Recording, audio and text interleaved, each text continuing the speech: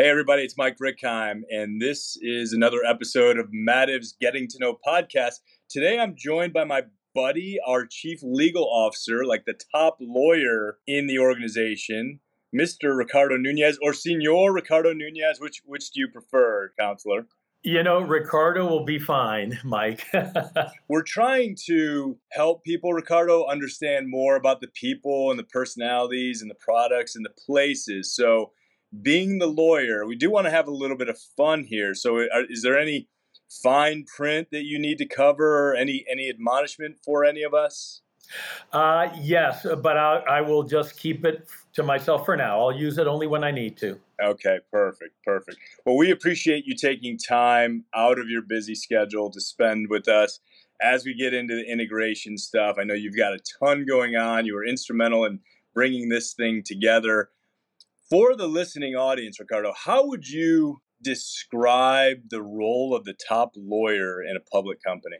Mike, that's a great question. I mean, I think if you were to narrow it down, just really has to help guide the company. And by guiding, the top lawyer has to make sure that everything we do is compliant with laws, but also has to be practical and provide supportive advice so that we can be responsive to our customers, to our suppliers. I mean, I'll tell you, a lot of times when I'm asked, sort of, what do you do? I love to say I'm in sales because as a lawyer, you're always selling something.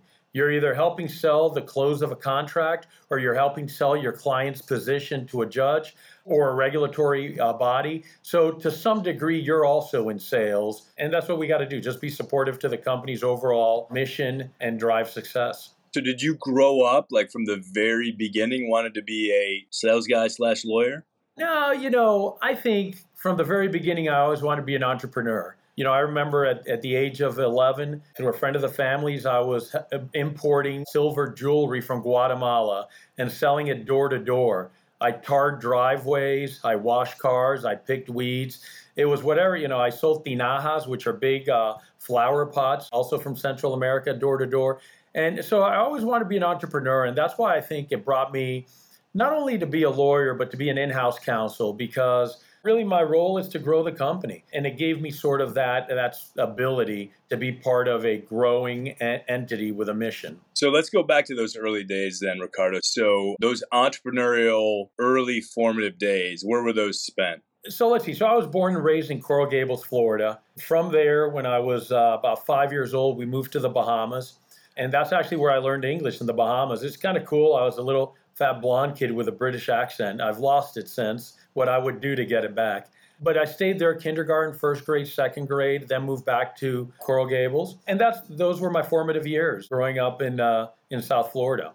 So how did you make those connections with the Guatemalan silver people, and how did that come into focus? Yeah, really a friend of the family's, friend of my dad's. My dad was always, my parents, as you may know, they emigrated from Cuba and established their homes in South Florida. And my father was always involved in international business, and we had a contact that was Guatemalan, and he was able to help me import these things. And that's what we did. So it was through family connections that I was able to sort of get it wasn't my first business venture, but my first import venture off the ground. Gotcha. So when you say you've got a couple brothers, right? Were they part of the enterprise? My youngest brother, no. He's 10 years younger, so he was way too young or didn't exist. But my other brother, Emilio, yes, he was. And we had, other enterprises. But yeah, he helped me carry the tinajas and the silver jewelry and things like that. So it was a lot of fun. What are is it tinajas or dinajas? Yeah, a tinaja is a large ceramic flower pot. You'll see them in festivals and things like that. They're often painted in different colors, blue, green, yellow, with patterns. And sometimes they're just plain. I sold both varieties. And if you're interested, I can still hook you up. Just let me know for a small fee. Of course. Going back to your parents immigrated from Cuba, you learned English around 5. So Spanish spoken in the house through your entire childhood?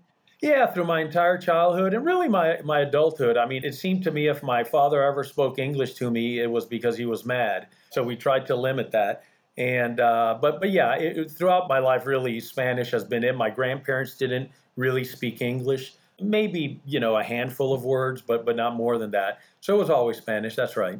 So how long have you been in the Atlanta area then? I have been in Atlanta since June of 2000. I relocated with a prior employer, and getting us out of Miami was quite the task. But, in speaking to my wife, we decided, let's give this a shot and see how it goes. And I had quit a prior job to avoid moving. So she knew that I would quit this one if they didn't bring me back to Miami. And the way it worked is we really got to Atlanta, loved it, thought it was just a great, nice environment to raise a family, and decided to stay. And then it was a matter of just not moving out of Atlanta until the children were grown. Is your wife from South Florida too? Well, she was born in Lima, Peru, and she moved to Miami when she was 9 years old. And then from there, grew up in South Florida. Yep. We've got these American, Peruvian, Cuban kids. How many of those are there, and what are they up to? You mean how many kids do we have? We've got three of them. So I've got they range in age, and I had to verify this the other day. So they range in age from 18 to 30. So I've got my oldest son, 30 years old, Ricky. He was, born in Miami, and he's currently at Mercer Law School. He worked for Coca-Cola for 5 years, but went back to school to get his law degree. I've got my daughter, Alessandra. Gosh, I think she's 27, plus or minus one. And she is at NYU getting her MBA. She's done great. I mean, after graduating Vanderbilt, she decided to promote country music bands and had a really nice career going there, but really wanted to take it to the next level, and that's why she's getting her MBA. And then I've got my youngest, Daniel, and he just graduated high school, and he'll be going to also NYU to the Stern School of Business there to study business. And that's it. Those are the three we have. They're all also athletes. My boys are standout wrestlers, and my daughter was a standout basketball player. And now they're, sticking to business or school. That's great. You've got similar distance between your oldest and youngest and you and your youngest brother, right? That's right. Yeah. I mean, totally coincidental. My youngest was actually born in Atlanta. He's our only Georgian. But yeah, it was one of those things that, we had our two children. We're like, we'd like to have one more, and it's now or never. And that's how it happened. So we had our third. And but we're older parents now, so he's more like a grandchild to us. I mean, it's like, when they're growing, the early ones, it's like, oh, be careful, he's going to break a leg or he's going to break the lamp. Now it's like, look how cute, he crashed the jet ski. Oh, how cute. So it's sort of different. What would be the advice that you would give to your younger self? Like, as you're coming into the workforce, if you could go back and look at it differently, what advice would you give yourself? I don't think I would change anything that I've done, but I think I would be more open to taking risks and not think that everything has to be totally pre-thought out and previewed. Sometimes, take that swing that you don't anticipate, and certainly don't hold yourself back from opportunities that you want to pursue as a result, from a risk, say, of failure. So that would be it. Just make sure you swing big and pursue aggressively. So along the lines of swinging big, Mativ, like, we've got a brand new company here. And I know you've worked for a bunch of large companies. You've been, a public company general counsel or chief legal officer several times. As you look at this whole thing coming together, what are you most excited about? I'll say it's really a lot of things, but one of it is to be able to be a part of shaping this new company. Few are the opportunities where an individual will be able to shape the future of a company in the way that we get to do it at Mativ, because it is a new company. So I think that is exciting. Quite frankly, being able to work with a bunch of really talented people. I know it sounds kind of a cliche to say that, but it's exactly what I found in coming together as Mativ. So it's really things like that, and just the great opportunities. And and I look at the leadership of the company, and They're not afraid. They're bold leadership, that they're willing to take risks and gambles. Of course, well thought out and planned, because you don't want to be reckless.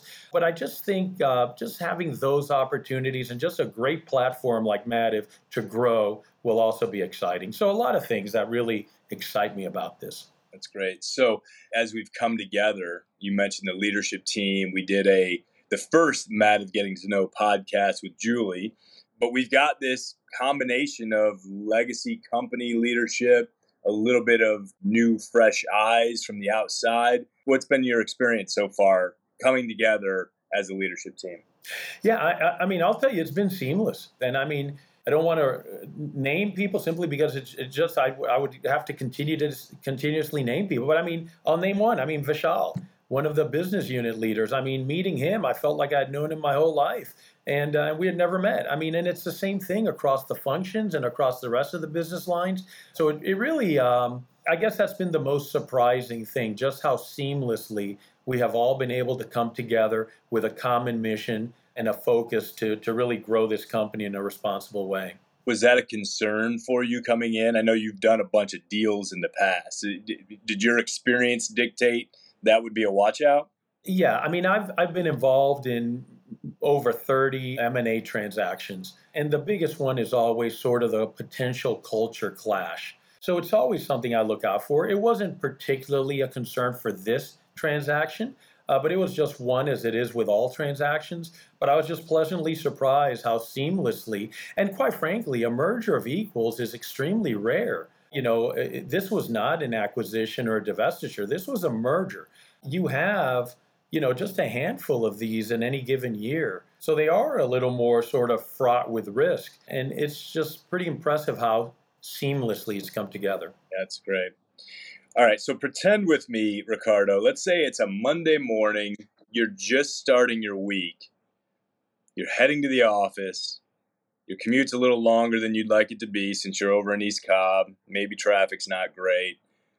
But from there, what does the perfect day at Mativ look like for the chief legal officer?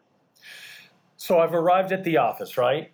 Or am I still okay? So it's post breakfast. Well, you know what? Let's put you in your rig. You're driving to the office. You're en route. Okay, so I'm en route. I've probably already had my bagel, but I probably have just picked up my cold iced tea. So en route, what I'm doing is I'm speaking to somebody at the company on the drive. So I'm either, you know, connecting with the CFO, or I'm connecting with one of my counsels in Europe, since it is later there, and I'm trying to get some business done on the drive. Hands-free, of course, so you got to be safe when you're driving. Safety above all. Right, safety above all. And really, you know, I've come to the office. Hopefully the entire day is not back-to-back meetings. I do, you know, try to make sure that there's time to do actual work. And so a perfect day will be, you know, maybe 2 to no more than 4 hours of meetings. And then the work just reviewing contracts, reviewing any sort of transactional documents, reviewing compliance type of issues, strategizing if we have a litigation. It's things like that, working on ESG initiatives. Just things of that nature is what that really would be a perfect day. And really, it's one of the draws to this type of business, just the variety of issues that you get. And I think that is one of the things that differentiates a good in-house counsel from one that's not. And it's just the ability to pick up a variety of topics and handle them in an expert fashion. So that's a typical day, and making sure I get lunch. You know, my sons for wrestling, they sometimes have to cut weight. I don't. At least not for wrestling. So food seems like a common theme here, because you already stopped for your bagel. You stopped for your iced tea, and we're going to make sure you get lunch. Is there a specific spot that you stop for the bagel and iced tea, and is it the same spot? No, so I mean, the bagel, oftentimes I just pick it up at home, or make it at home. But if not, you know, there's a convenient Panera on the way to the office. I'll pick up my iced tea there. Sometimes I'll get one of their bagels if I haven't made my own. And that's it. As far as lunch, you know, I'm not picky. I just I go with simple lunches. Make sure there's a chocolate chip cookie involved, just, you know, to stay energetic and you know, high pace. But that's about it. not too picky. So in my early days with you, Ricardo, you can't meet you and not feel the warmth associated with that. You talked about connecting to people on the way, to the office. Like, you do a really great job of ensuring those connections. But we didn't know each other terribly well, and I think it was like a random Thursday morning, I got a text from you letting me know that Panera had a deal on fountain drinks throughout the summer, right? So there's a little bit of frugality that exists. You're looking for deals. Listen, I'm always looking for deals, and that's right. I will say, and the Panera thing is year round now. I mean, it's basically like 10.99 limitless drinks every 2 hours, actually. So that's a pretty good deal if you're a tea drinker. But I think frugality is important so that you can actually invest in what's worthwhile, like a good education or what have you. So if I can save on a chicken sandwich but invest in my son's education, I'll take that deal. Perfect. Let's talk about cookies. Chocolate chip cookies in particular. You, I think, like cookies more than anybody that I can recall meeting, spending any meaningful time with. Where does that come from? The liking cookies? Well, I don't know. It must be a genetic thing. I think my whole family likes cookies. I know that I eat quite a bit of them. It just keeps you energetic, Mike. I think everybody likes cookies. You make cookies, you buy cookies. Where are the very best cookies? Yeah, listen, there are a lot of great designer cookies, but if you just want the rank and file, consistency, and value, just go to Subway. Just get yourself 3 chocolate chip cookies, less than $2, and they're generally consistently good. I have hit 1 or 2 Subways that aren't, but otherwise, it's a nice, consistent cookie. It's not fancy, though. It's not your Alley's cookies or some of your other, fancy brands, but those are far more expensive. Is there a guilty pleasure that you have, Ricardo, outside of chocolate chip cookies? Oh, yeah. So every time I go to Miami, my first stop and my last stop before leaving is Carvel. And I'll get a large chocolate shake with vanilla ice cream. And don't get confused, but it's the vanilla ice cream. They just put some chocolate fudge in it, becomes chocolate, and it's fantastic. It really sort of horrified my wife that, when we started going there early on, they knew me by name. And it was like, welcome back, Ricardo, you're back. How's Atlanta these days? And it's always the nice conversation. That's great. That's great. And of course, Mike, I don't even order what I want. I just walk in, they say the regular, I say absolutely. You're like Norm from Cheers. It really is like that, but only at Carvel on Miller Road and about 97th Avenue. How often do you get down to South Florida now? As you know, it's been a busy 4 to 6 months, right? So not as often as I'd like, but, I think I like to get down there at least quarterly. If you had a magic wand or a magic stick, as I've heard it referred to in certain cultures, and could wave it over Mativ here in our early days to set us up for all the growth, achieving our ambitions, bringing our strategy to life, what would you do? What would be that one wish that you would bestow upon us? It's a great question. What I would hope is that everybody would be in a position where they could achieve their potentials and make the contributions that are within their powers. Because I do think a lot of times folks just aren't enabled to perform at the top of their talent potential. And that's what I would hope, is that everybody would be able to work cohesively as a team, because that's important. Individual contributors don't make the difference. But to work as a team and to be enabled in a way that they can really achieve their potentials, because that way there's just no stopping Mativ. Yep, I think it's a huge part of what we need to do is remove the obstacles and help people win, right? Ricardo, at the end of every Getting to Know podcast, we're going to ask our guests 3 specific questions. Always curious to see if there are any trends there. I'm going to hit you with those right now, all right? Okay. So the first one is, what can always be found any time of year, regardless of what refrigerator, what can always be found in the Nuñez family refrigerator? Well, I'll tell you, one time what was found was our cat. And we don't know how she got in there, but she lived. I think what you will always find in the Nunez refrigerator is milk.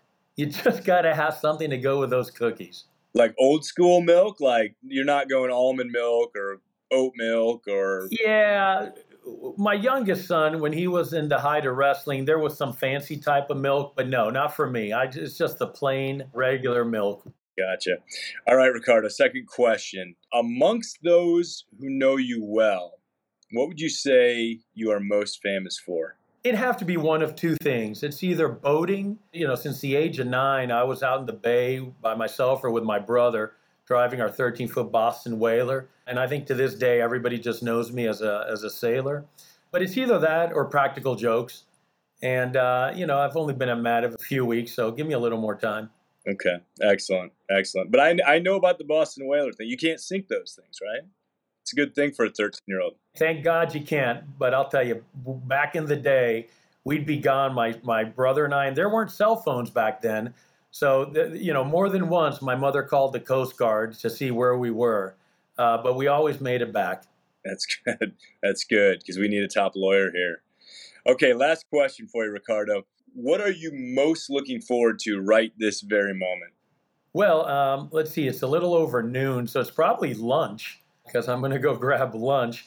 But putting that aside, I'm really very much looking to growing Mativ. I really am. I think this is an exciting opportunity, and I just want to see it grow. I think it'll be a nice team accomplishment and something that all of us will be able to reflect on and really be proud of. So that's what I'm looking forward to right now. I share that, and I've enjoyed getting to know you and working with you in these early days, and I share that. I think huge opportunities ahead for us. Ricardo, thank you so much for taking time out of your busy schedule today to spend time with us on Mativ's Getting to Know podcast. We've enjoyed getting to know you a little bit more and appreciate the perspective. For those of you in the listening audience, thank you for your time. I hope you've enjoyed getting to know Ricardo a little bit, and we'll talk to you again in 2 more weeks. Thank you very much, Mike. Thank you.